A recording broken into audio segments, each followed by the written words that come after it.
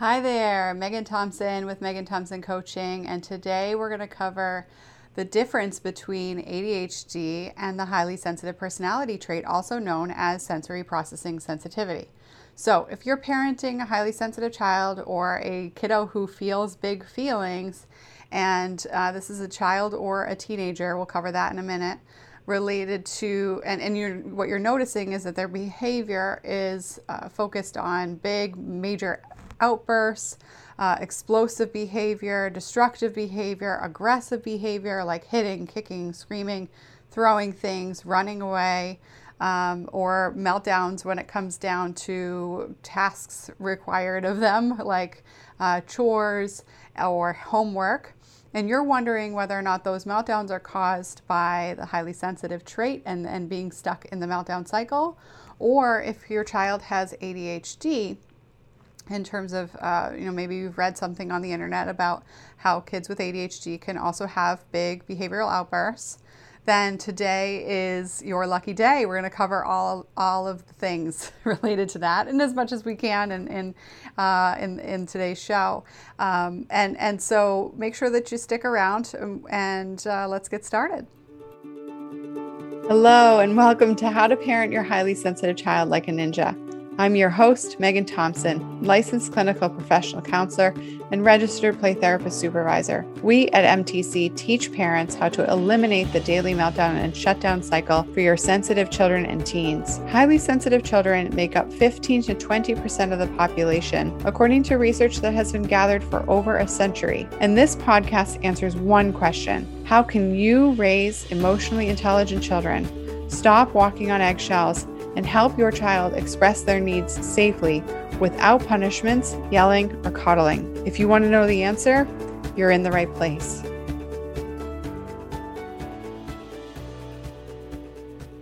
Okay, so the first thing that I want to cover is, how do I know what I'm talking about, right? I'm a parent coach and consultant, mental health consultant, and I've been working in the mental health field outside of my master's degree, post-master's degree, for over a decade. And with that being said, it's really important that you know more about my expertise, right? And I don't cover that every show because that would be redundant.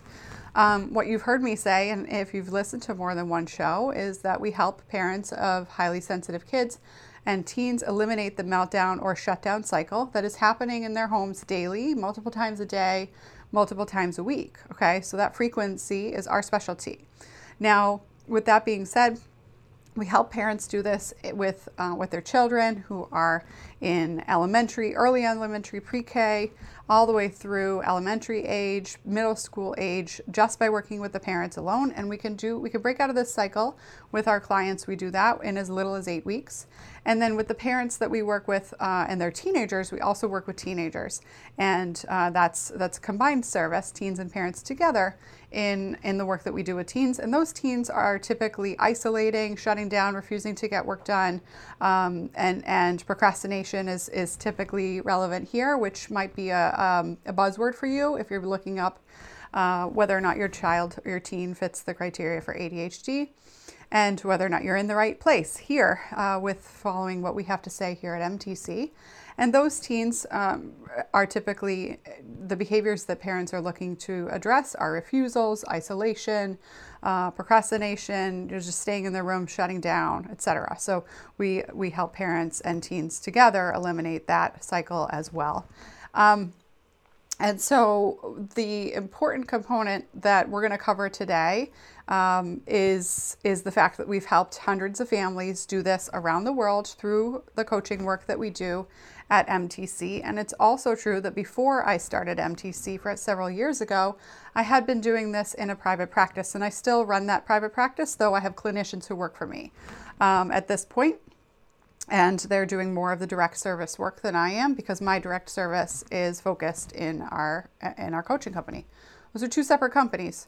So since you're finding me through this company. I don't talk about the other company a lot because people can get confused. Transformational coaching is completely different in terms of its service provision than mental health therapy. And so it's really important that not only do I keep both companies separate so people don't get confused, but also that you understand that the timeline is different in terms of how swiftly we can help parents break out of this pattern when you're fit for coaching.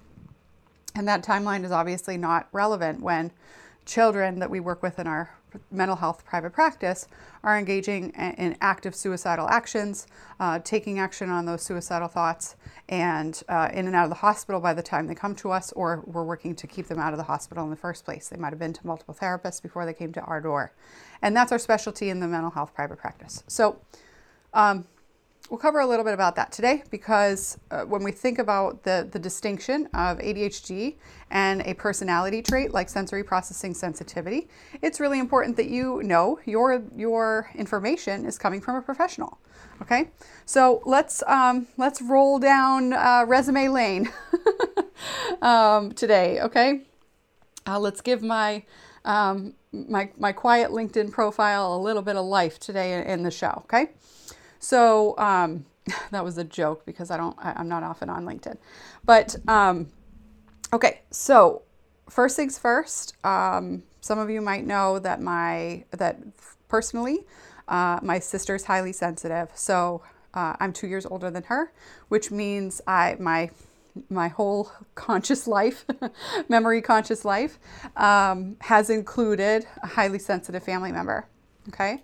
And though we didn't know my sister was highly sensitive, we did identify her as more of a black sheep in the sense of not really understanding her needs, and there was chronic invalidation in the home for my sister's big emotions because none the rest of us are not highly sensitive, and my parents were doing the best they could, but they just simply didn't know, and they used traditional parenting strategies like timeouts and punishments and lectures and shaming and soap in the mouth and spankings occasionally.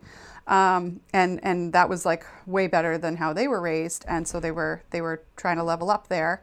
But it's all they knew. We were parented in the 80s, and the information on effective parenting and helping parents build effective, emotionally sound and safe relationships was just simply not around. I mean, my mom read Dr. Green's The Explosive Child when my sister was young.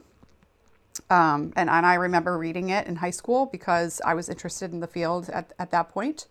But that didn't shift the paradigm in my family. So we have the personal experience, right? That's important. But then when we think about my professional experience, that started when I was a senior in high school. I started my focus on working in the mental health field. Earlier than that, I was mentored and had conversations through the community with other social workers in the area, and through either my church or through my mom's relationships because my mom worked in the school systems. And so I was able to speak with people. I wanted to initially be a lawyer, but work in the juvenile justice system. But what I noticed is that I actually wanted to get out ahead of that. So I spoke with different people in the community who worked in the mental health field, and was able to arrange my first internship through a program in my high school.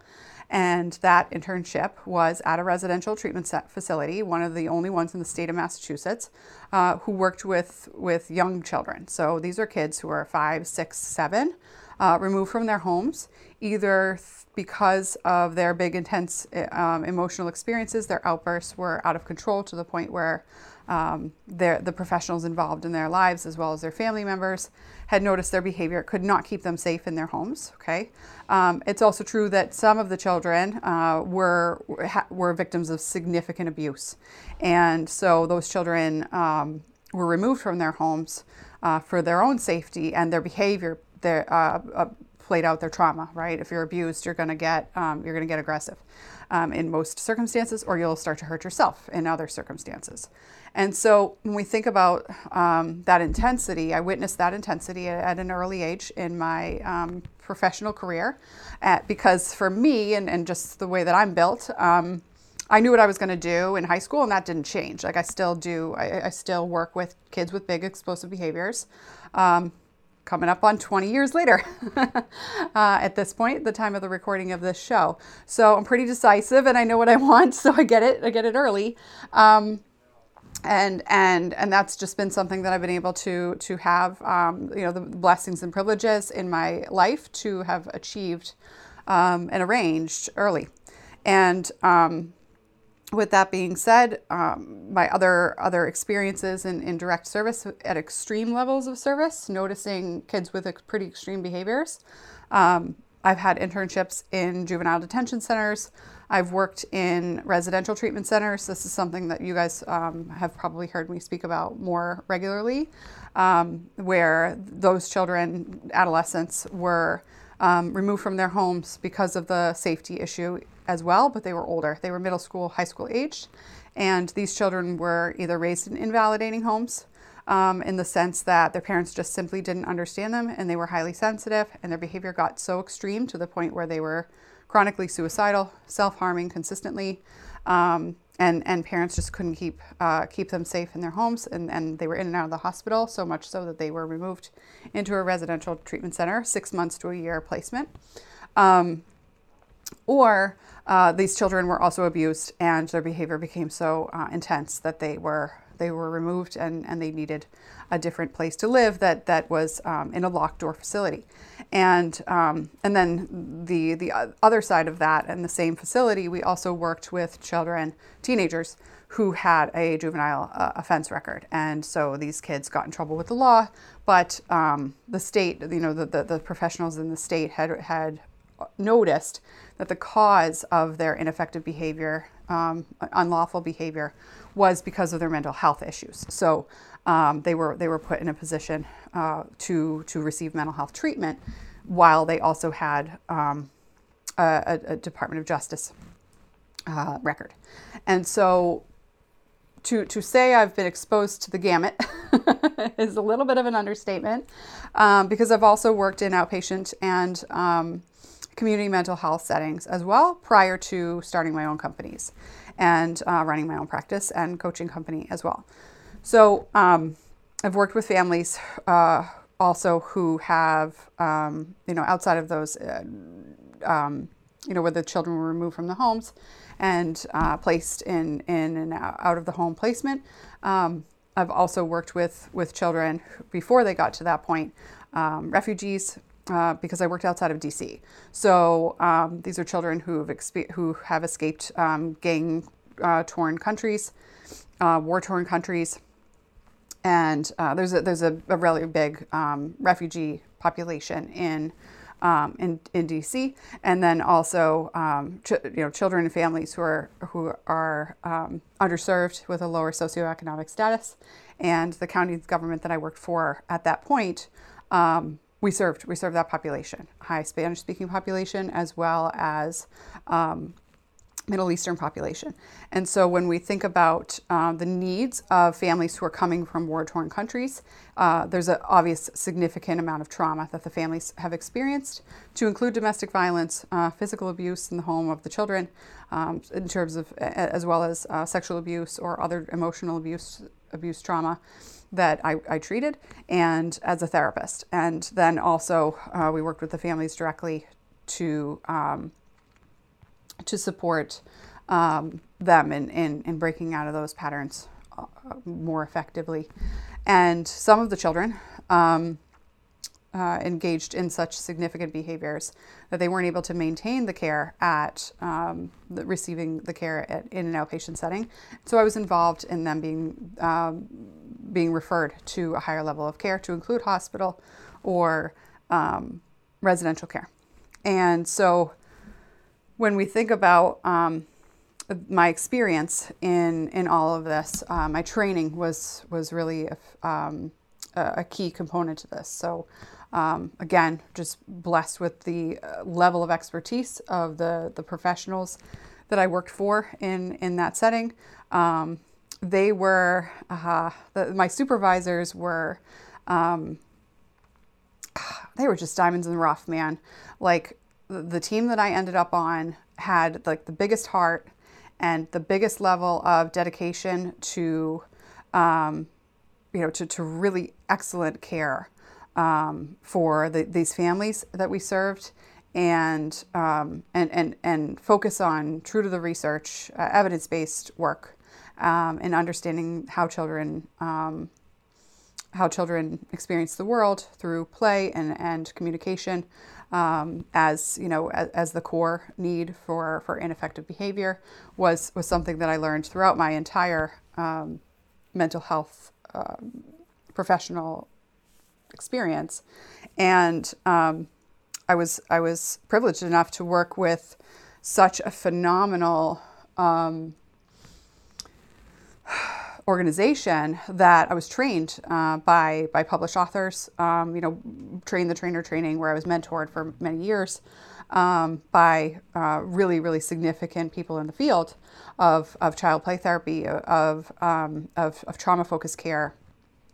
And so as much as that's irrelevant for me and my expertise, what's important for you to know is that I've experienced and worked with successfully children who have experienced meltdowns due to trauma, children who have experienced meltdowns due to ADHD, children who have experienced meltdowns due to growing up in an invalidating environment where it's purely a mismatched parenting experience, and they're highly sensitive. And so that's been my whole entire career. It's pretty effective and easy for me to notice the difference in what's leading to these, what's leading to the meltdowns. And this is why you're here, because the way that we write here at MTC, the way that I communicate our expertise, the way that I describe the problem that you're having, that's all based on my experience of the highly sensitive meltdown cycle compared to the ADHD meltdown or outburst patterns that you might see, or the trauma meltdown cycle. And so when we think about the challenges that you're seeing, if you've resonated with what we have to say, there's a very high likelihood that your kid's highly sensitive, even if you don't think they check all the boxes. But we're going to cover this today because this is tricky, right? I mean, I'm not going to give you a master's degree in a 45-minute or less, I don't know how long I'll talk today, show, and nor, let alone, download my entire decades plus, if you want to talk pre-masters, 2 decades plus years of experience in this field. So, I'm going to speak in a way that helps you understand you're in the right place, or decide you're not, and get that clarity today. So that's the objective of today's training. And so we think about the importance of understanding, and this is just for, are my kids' meltdowns due to an ADHD diagnosis that's unmet, or is my kid diagnosed with ADHD and maybe I need to rethink that and ask whether or not the professional who has diagnosed my kid with ADHD is familiar with the personality trait in a way that they can understand the difference. Or, is my child actually highly sensitive, and the layperson's or mommy bloggers, or Pinterest infographics that I've been learning from, or general professionals, right? So there might be other consultants, parenting experts that you're following who have more of a wide range of expertise, perhaps, that's hard to say. They have more of a wide range of scope in the sense that they are more generally knowledgeable of different pockets of mental health needs and temperament needs, but without the specialty, right? Because I just kind of corrected myself, because generalist to everyone means that you are going to be a specialist to none. So when we think about the important components to this, my job here for you is to help you find that certainty in understanding the differentiation between ADHD and the highly sensitive personality trait. The first thing that we need to notice is that these two are not mutually exclusive. That means that a child can meet the criteria for ADHD, okay, diagnostic criteria, be neurodivergent in that way, in this thinking process, in the way that their brain operates, and also be highly sensitive. because being highly sensitive is a personality trait, much like introversion or extroversion or type A, like, which is a fad, but a layperson perspective, but somebody who is outcome driven, a little perfectionistic maybe, and detail oriented. You might consider yourself to be a type A person, right? That's a pretty widespread term in personality traits. And then, whereas type B might be more laid back, more somebody who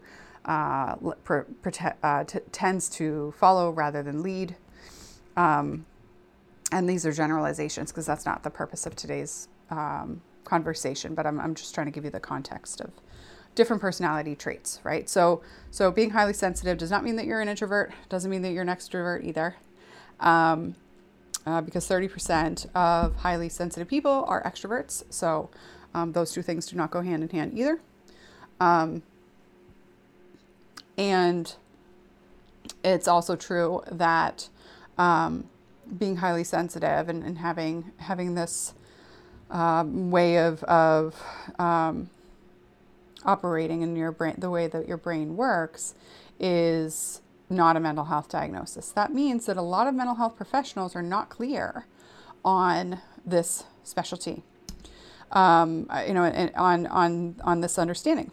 You might have heard about it because the internet can I mean, you can contact somebody and say, my kid's highly sensitive, and 2 seconds later, your therapist can look it up before your appointment and be like, yeah, I've heard of it. Sure, absolutely, right? Because, but where's the source? Psychology Today, Mom Blog USA, right? Like, who knows, right?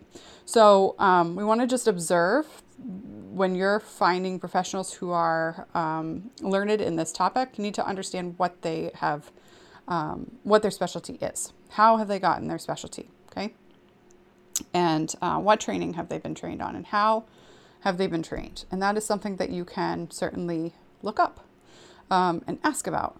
And again, like I said, I just kind of gave you a high level overview of my experience, my expertise, and you can find other ways to look that up if you want more information from me about that, or reach out, or like I said, I have a LinkedIn profile. So either way, that's neither here nor there.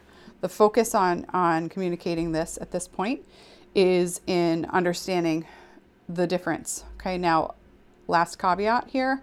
I'm not here to diagnose your kid. I have not clinically assessed your kid. I'm not operating through this show as a therapist at all. I'm not using my license to tell you what I know. Okay, I'm using my professional experience that happens to have been focused in the mental health field for, like I said, over almost 2 decades, and professionally from a master's degree standpoint for over a decade, half of that time.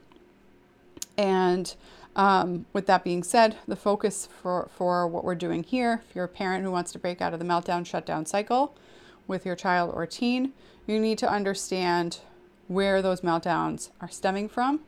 Enough to know that you're in the right place, not enough to understand how to break it down, because quite frankly, that requires a lot of professional experience that many parents don't have. And I'm saying that because the clients that we work with often work in the field. 70% of the families that we work with are professionals in the field. Teachers, doctors, nurses, professors, therapists, psychologists, etc. And that level of expertise doesn't mean that you will understand the trait enough to break out of the meltdown cycle yourself. So, again, let's get to the point, Meg. How does my kid have these meltdowns? Why? Where are they coming from, right?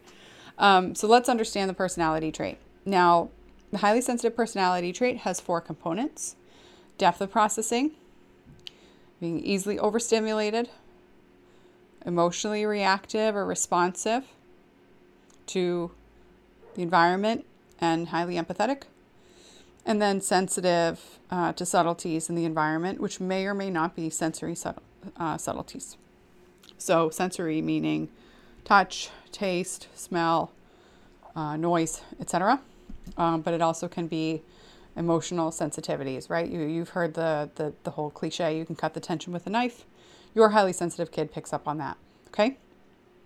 So for ADHD, there is an important component, and to break this down in a simple way, in a time-sensitive way, ADHD is an experience of neurodivergence where the person, the child, is demonstrating a gap in their behavior, in their emotional capacity, and in their academic display of performance between ability and performance. Okay, so a child might be able to do the work in, like, let's use academic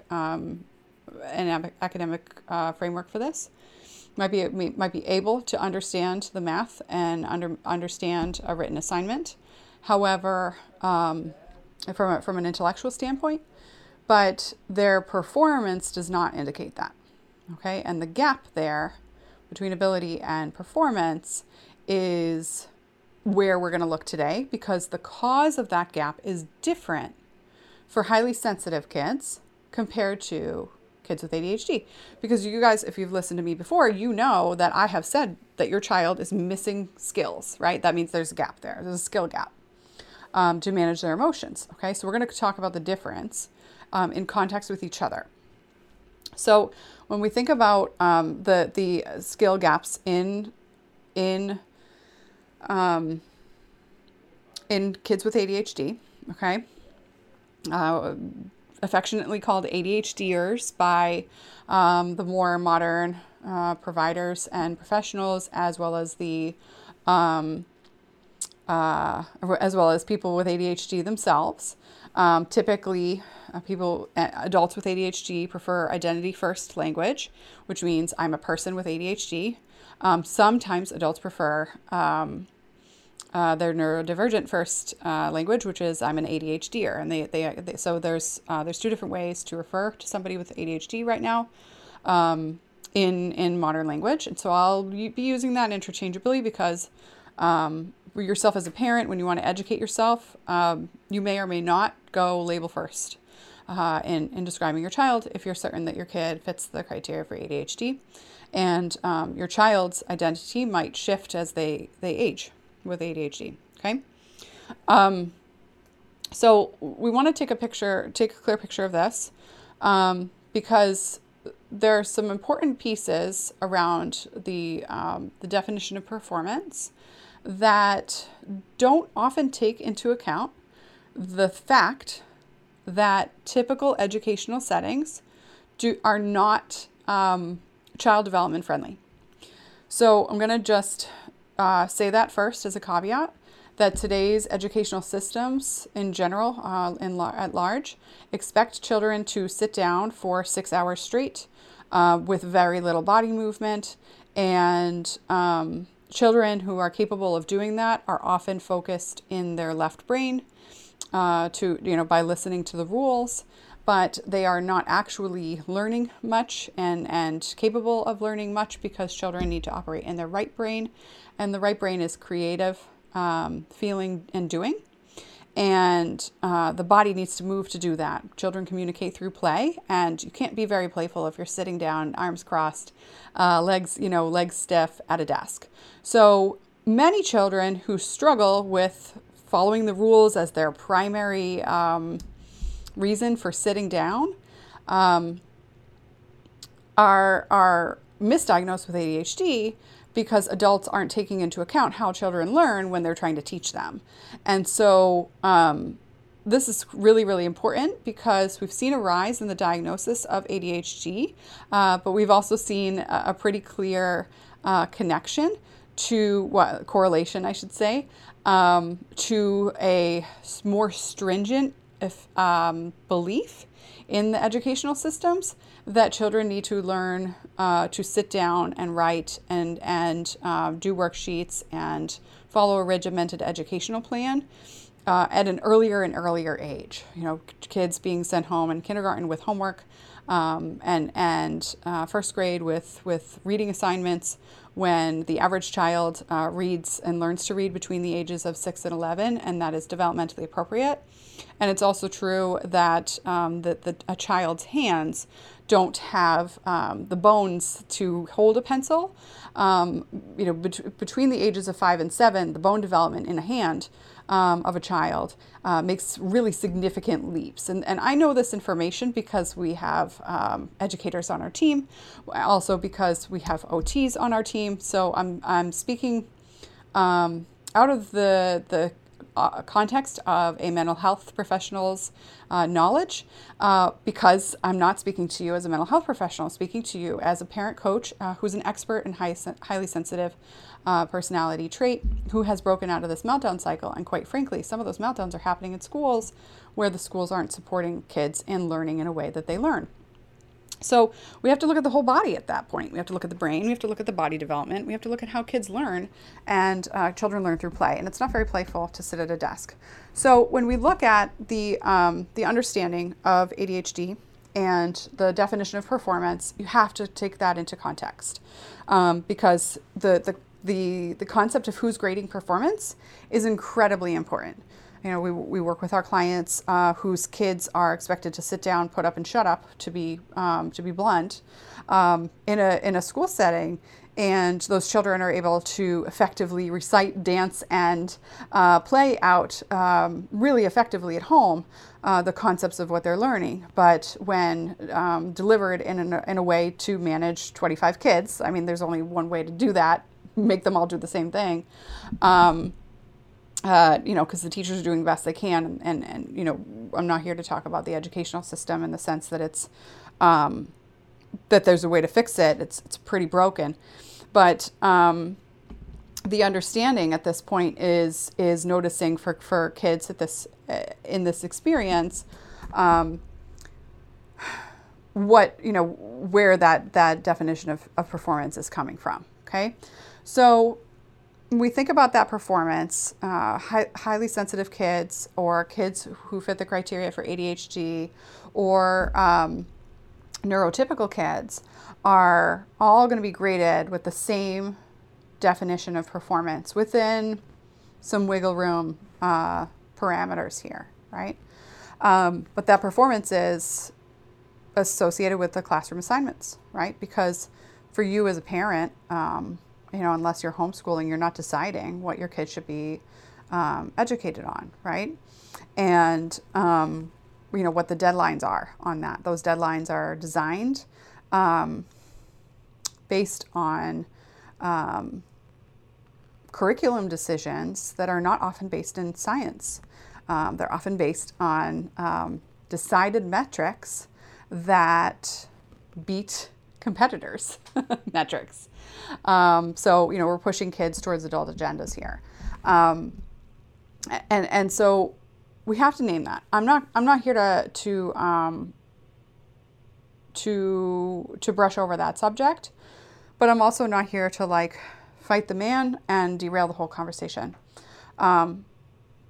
We have to look at this in context. Okay, so when a kiddo is struggling to digest a ton of information that's not effectively on their grade level, on their emotional and cognitive level, then when we're gauging the gap in visual and verbal and nonverbal working memory, we want to assume that the memory ability for your child is not overloaded.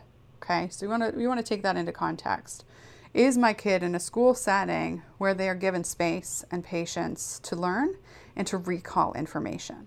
Okay, because that ability to recall information when stressed is going to look different than when disorganized. But it's going to feel different for the child when stressed than when disorganized.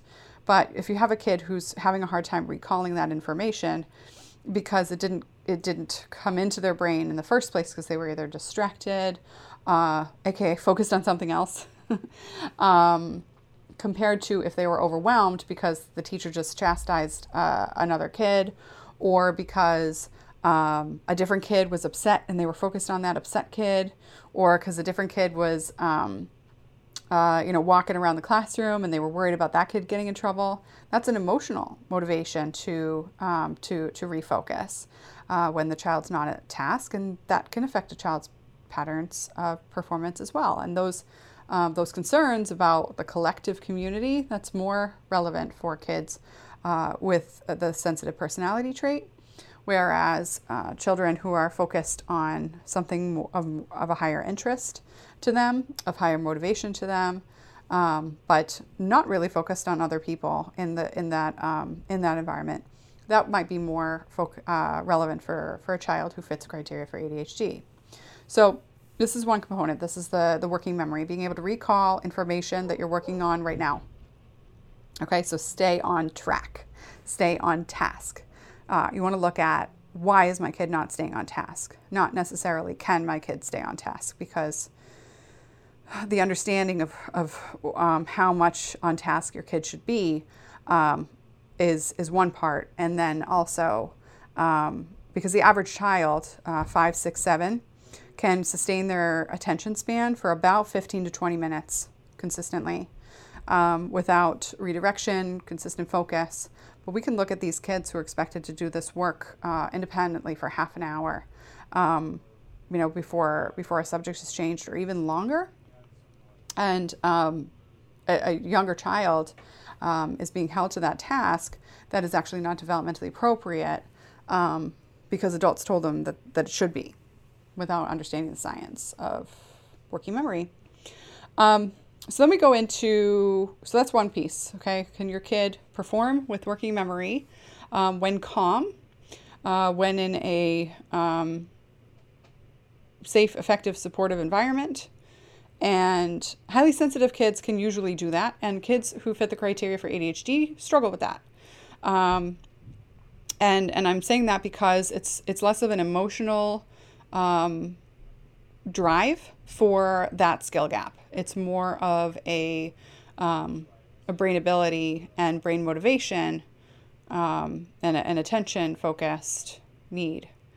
So you should be able to notice a difference when your kid is home, feeling calm, and engaging in a similar task, though not necessarily homework, 'cause who likes homework? But perhaps an art project or just learning something on their own accord, you should be able to notice the difference there. The next category that we're going to talk about is the ability to self-regulate emotions. Kids with ADHD can struggle with regulation of their emotions. We can see impulsive behavior or hyperactive behavior in that respect, and those are more clinical terms, right? More strength-focused would be passionate behavior or intense positive emotion, right? And you can see that behavior in both highly sensitive kids and kids in ADHDers. So that wouldn't be something that I would definitively categorize as one or the other, because highly sensitive kids can demonstrate a lot of positive emotion that can get to the point where they're frenetic in their energy, and the positive emotion is just too much. And so we wouldn't look at that as a factor in discerning one or the other. We do want to look at motivation, what drives a child to be emotionally focused and motivatingly focused on their on the task at hand. And you want to look at intrinsic motivation. So this is the child's general internal drive to get the work done, to get the task done. This is related to chores. It's related to fun activities that require some work. So say, for example, painting from start to finish in a project, Legos. Sorry, guys, I grew up saying Legos. Apparently it's Lego. My kid's 5. We're not into Legos yet. But, and then I'm not looking at technological-based skills here because there's different factors. We're not going to cover that today. So I want you to focus on hands-on or body-focused activities that are either fine or gross motor. So painting, writing, coloring, etc. Lego or completing a task from start to finish with full body. So that would be like climbing in a playground, engaging in play with other kids, and maintaining and sustaining motivation and focus for the entire activity that the kids are engaged in.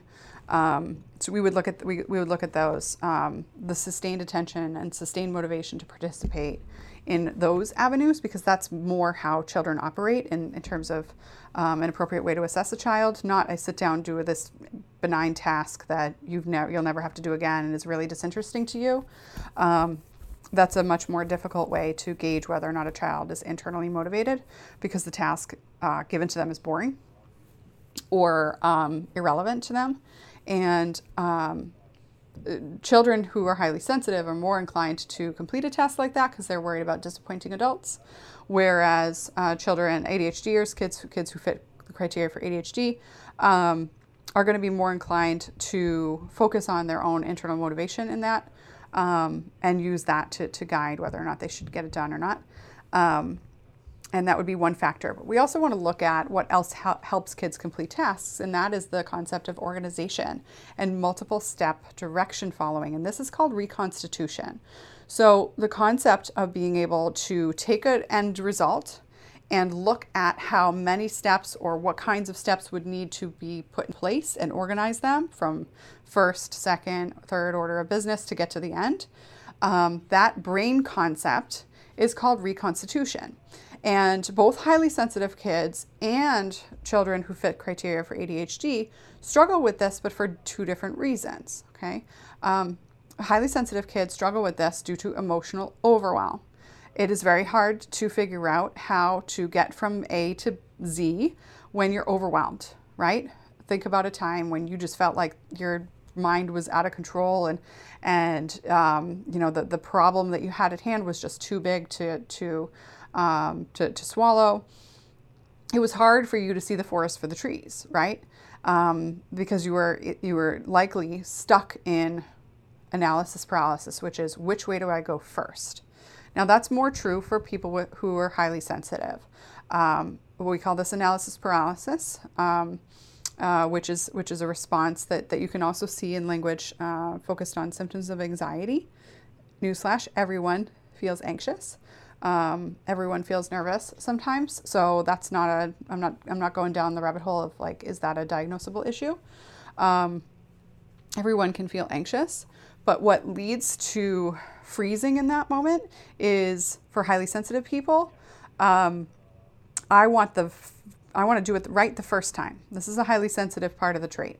Okay, the high motivation to do it right the first time is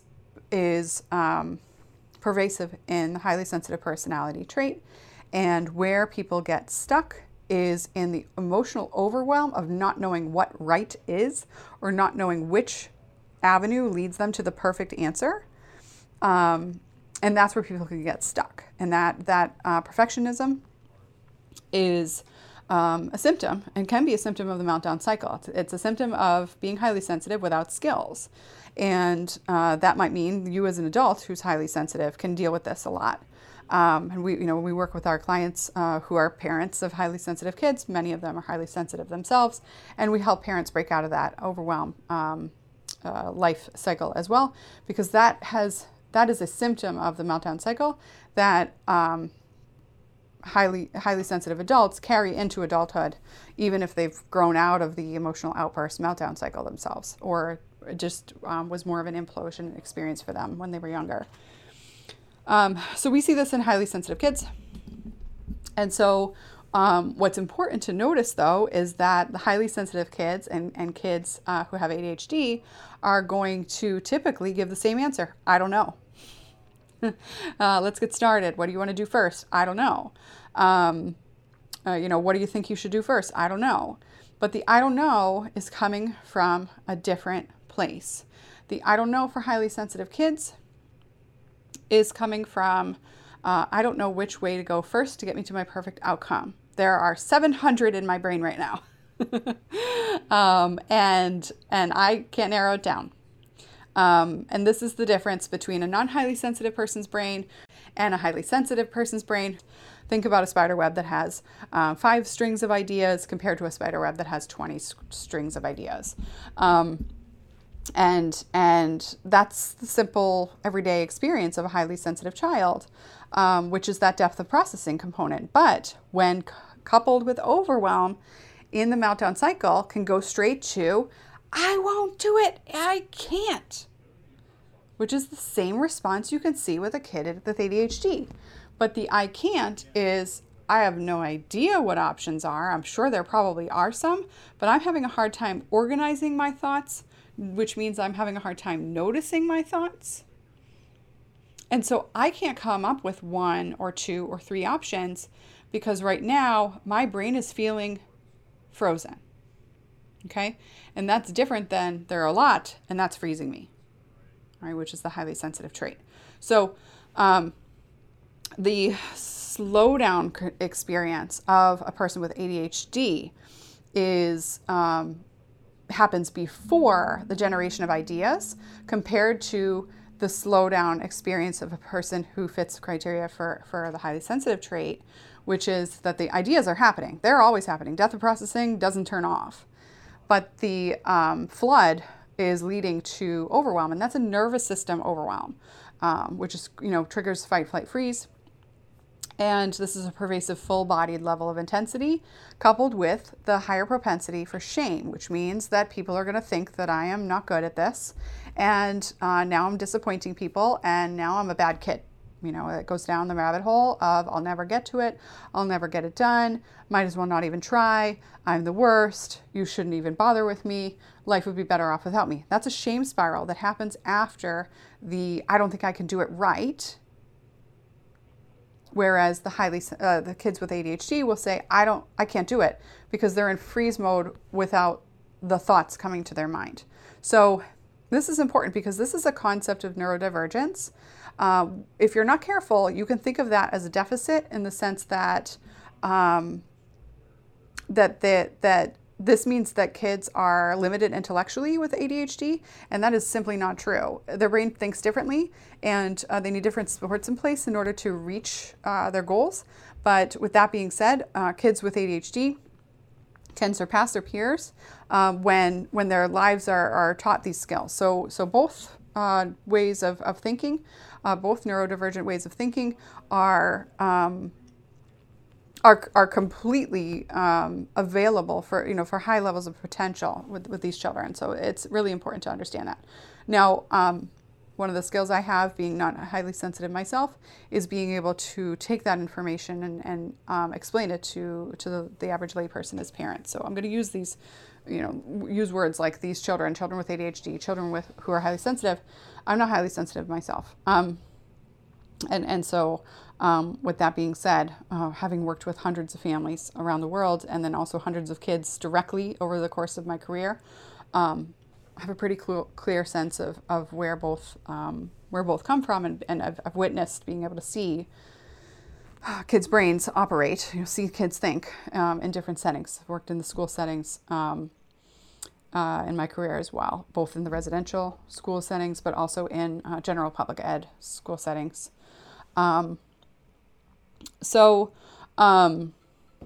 Where am I going here with this? I did write down notes because there's a lot of technical factors I want to make sure that I cover. So the important piece of noticing that organizing multiple step directions has a different presentation in the highly sensitive trait, and for kids with ADHD, we have to notice that some kids who are highly sensitive also fit criteria for ADHD, and that is a double whammy in this context. So this is why I'm saying, obviously, as I began today's conversation,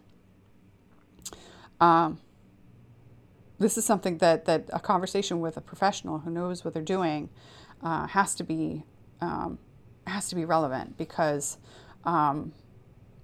I can give you the broad strokes of this concept, but there are a lot of nuances to these factors. Okay, I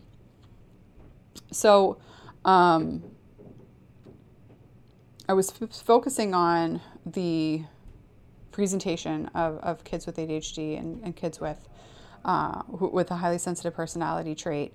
And we want to look at the difference between those skills.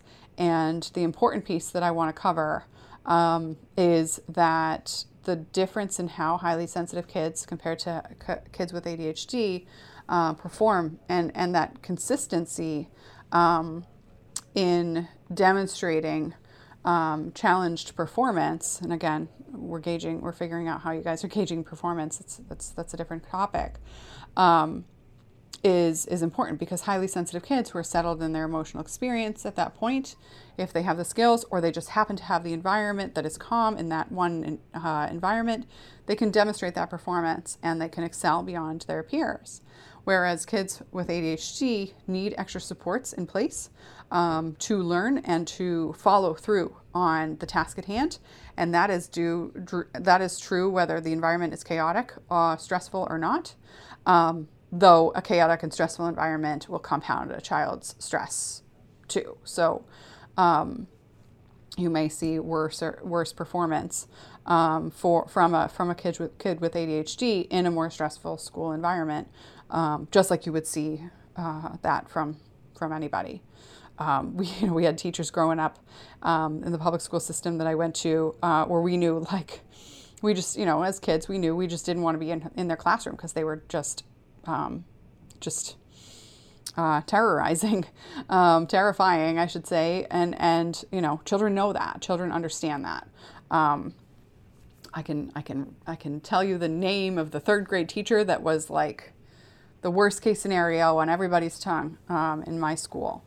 And I'm sure you have had experiences in multiple. I've had more than one teacher in that setting, right? With that being said, stressed out teachers yell a lot or struggle a lot to manage the classroom in a calm way. And it's also true that many teachers go into teaching to help kids, and the curriculum is stressful. So I'm not here to knock the educational. I'm not here to knock the profession of teaching in school systems. What I'm here to notice is that when stressed out, adults, can't perform at an effective level that helps all children, and that's true for kids too, right? So your kids, when stressed out, aren't going to be able to meet milestones that are expected of them. And then that becomes an even bigger issue for kids who are neurodivergent thinkers who have to conform to a neurotypical world. So those terms, neurodivergent, means that they're not thinking like a person who doesn't fit that criteria. Neurodivergence can include ADHD, autism, highly sensitive trait, anxiety, depression,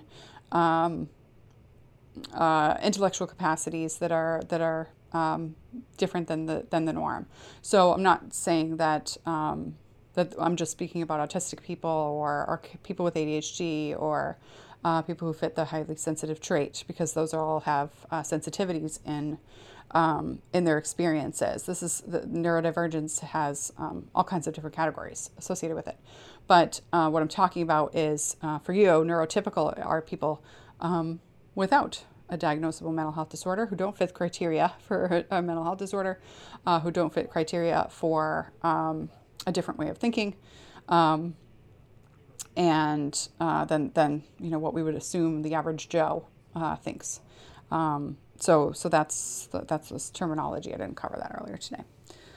Okay, so we want to look at the difference, and the bottom line is that most of the time, the refusal to participate, that leads to an emotional outburst that could be either a no, I won't do it, or no, I can't, all the way to a full-blown meltdown. The quick to quit is due to overwhelm, and the overwhelm can be due to an inability to see the forest for the trees, right? And that's the analysis paralysis, or the frozen experience of this is tricky and I don't know how to break it down, and your question is too broad for me to organize my thoughts, and as a result, I can't. No, I won't. So those are two different experiences that that can lead to outright refusal, which is probably why you went down the rabbit hole of figuring out if your kid fit criteria for ADHD or the highly sensitive personality trait in the first place. So with that being said, most kids who have ADHD don't go down the shame spiral. And those are the kids that are often misdiagnosed with ADHD because there's a fad called rejection sensitivity dysphoria. And I've made a different training on that, alphabet soup stuff, because some researchers on ADHD didn't educate themselves on a trait that's been around for 60 years plus, and instead just came up with their own new name. And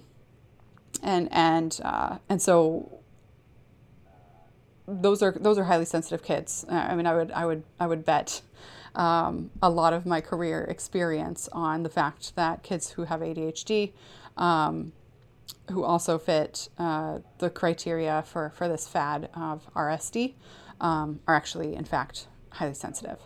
And then just in terms of the minimal information of what RSD is defined as, compared to the wealth of information of studies of highly sensitive people and highly sensitive children for decades and decades, whereas RSD is a pretty young term. Okay, so we're going to look at attention too. Okay, so we talked a lot about internal motivation and motivation towards interesting tasks compared to wanting to please others, which is more of a highly sensitive trait that's overwhelming. Kids with ADHD are more motivated by interest than they are about whether or not people care if they'll do it, which that individuation is a huge strength. With that being said, noticing the collective community and the collective opinions is also a strength. When either of those, those behavior issues become behavior issues and inhibit a child from performing in a way that helps them stay functioning in their communities, that's when it becomes a problem.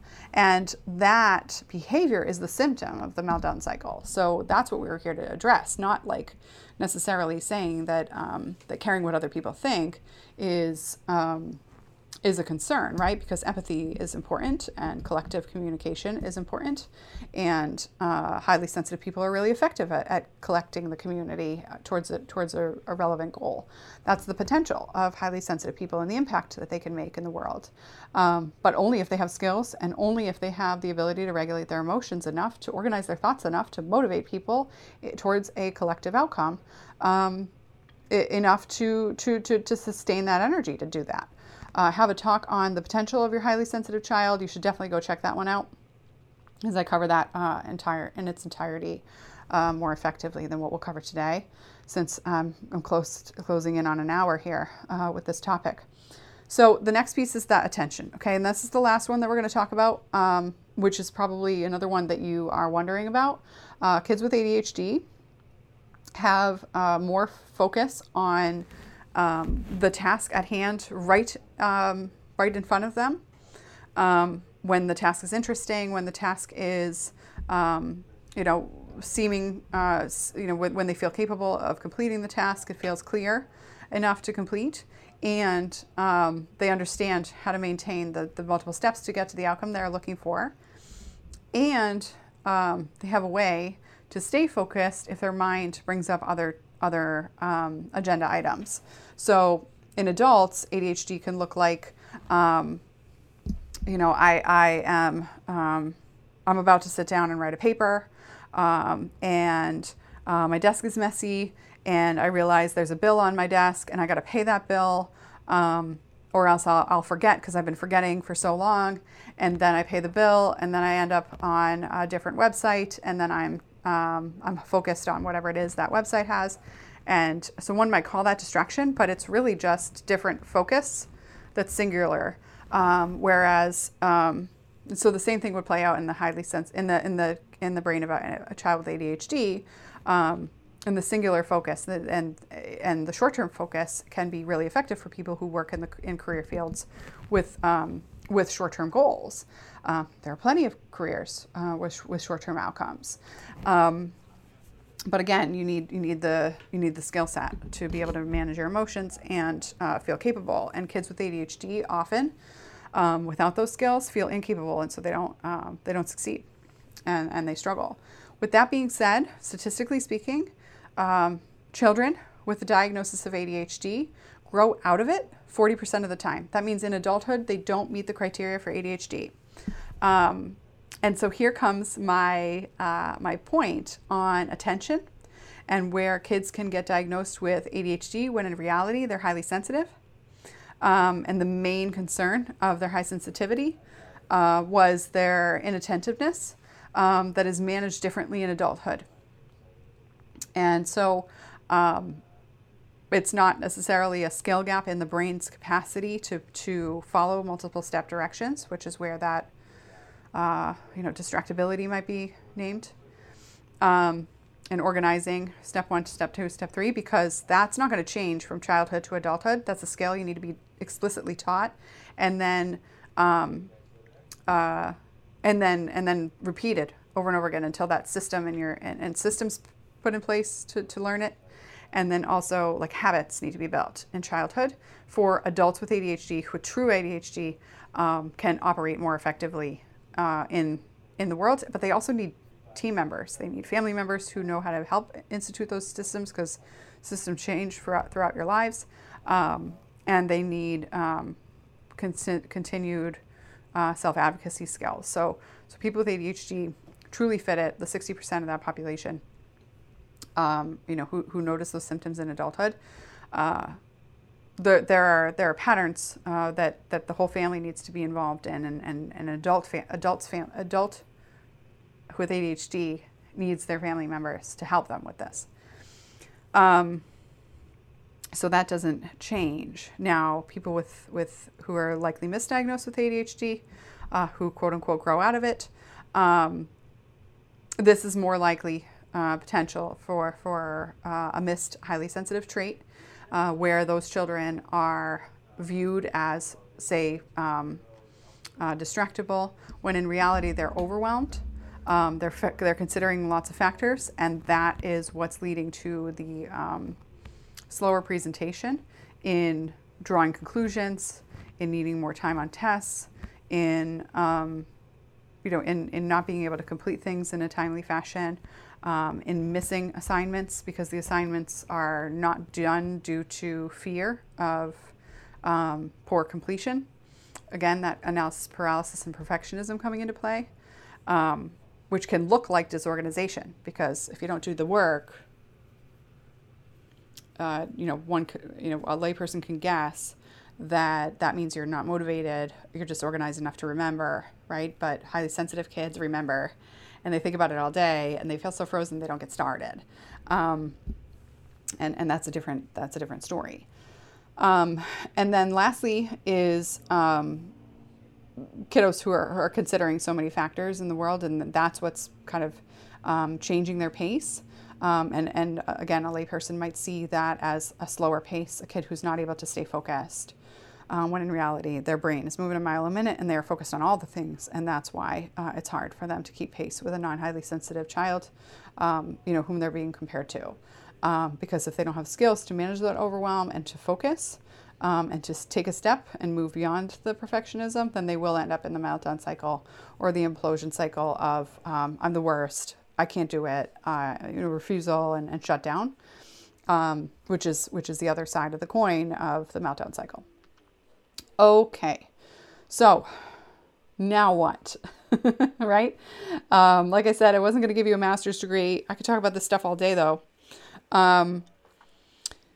I'm going to end here with those components, okay, those criteria.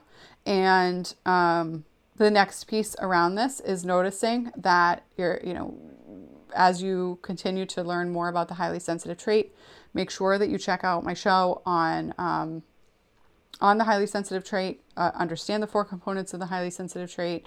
We have a whole web page dedicated to it, Is My Child Highly Sensitive, where we cover this from different angles as well, and cover more around the mental health industry and the difference between that and how children who are highly sensitive can shift their behavior, which has to be through the parents.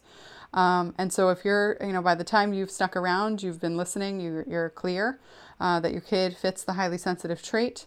They might also fit ADHD, but highly sensitive kids with ADHD need the same approach in terms of shifting their behavior. They just need extra support in the schools and for homework completion at home. And all of that requires a strategy. Okay. You need to be able to understand for you as a parent clearly what your perspective of what your kid is capable of. And you need to shift that towards a more strengths-focused approach. And that requires you to understand the personality trait, as well as noticing how you're communicating that keeps your kid in forward momentum, stops them from thinking that they're a bad kid. And that has to come through you. The research is insurmountable. Maybe that's the wrong word. Uncontestable. That's the right word. The research is uncontestable that parents of highly sensitive children influence their child's behavior more than any other person, professional, etc. And so you can turn this around quickly with the right supports in place, and you need to do that playfully. You need to be able to do that systematically, which means you need to give your kid feedback in a way that doesn't perpetuate shame.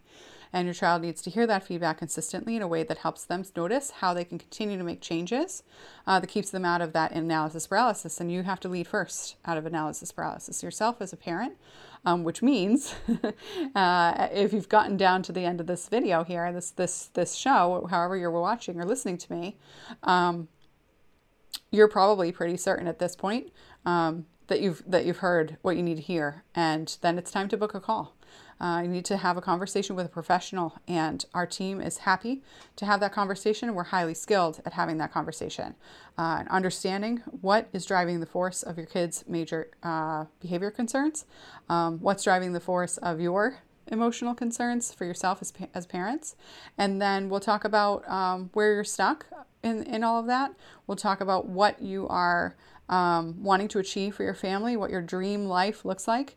And then we'll decide alongside you whether or not you fit the criteria and we fit the criteria to help you get there, whether or not we can help bridge that gap. And we'll teach you that. I'll teach you how that works, and you can get started right away. Because if you've been trying and spinning and Googling and spinning and Googling over and over and over again, so much so to the point where professionals have you second guessing if you're in the right spot, then it's time to talk to people who have been able to break this pattern for hundreds of families. It's time to stop trying to do it on your own. That hasn't worked. And there's no judgment here on that. We have many, many families who have been trying to address this problem for 5, 10, 15, 16 years. Even parents who have adult grown children and then have a second round of kids. I don't know how to say that differently. And they realize, whew, my adult child is struggling and I tried it this way. And now we're going to do things differently with my younger children. And there's no shame in that. There's no judgment in that. Everybody has their own perspectives of what they feel like they need. And again, if you've been listening to long enough, even for today, this is time. It's time to break out of this pattern. And it is something that we've helped families do over and over again. We're happy to do that with you. And if we're not a fit, right? Clearly, I just gave you like an either or training today. We'll tell you that because we are highly specialized in what we do. And it's important that everybody who works with us knows that. So you can trust that our focus is going to be exactly what you need.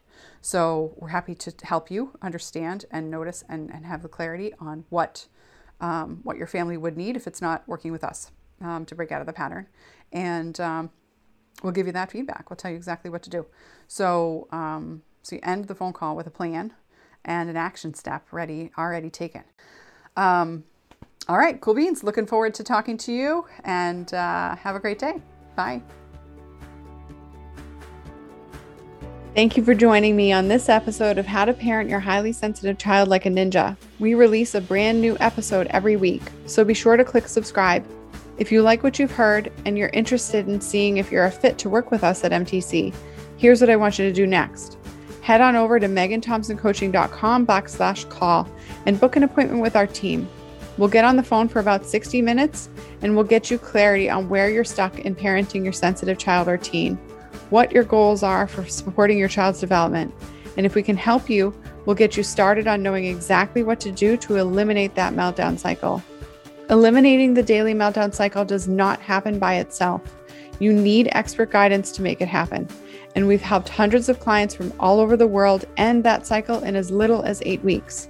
So to see if we can help you do the same, head on over to meganthompsoncoaching.com/call. I'm Megan Thompson, and we look forward to speaking to you soon.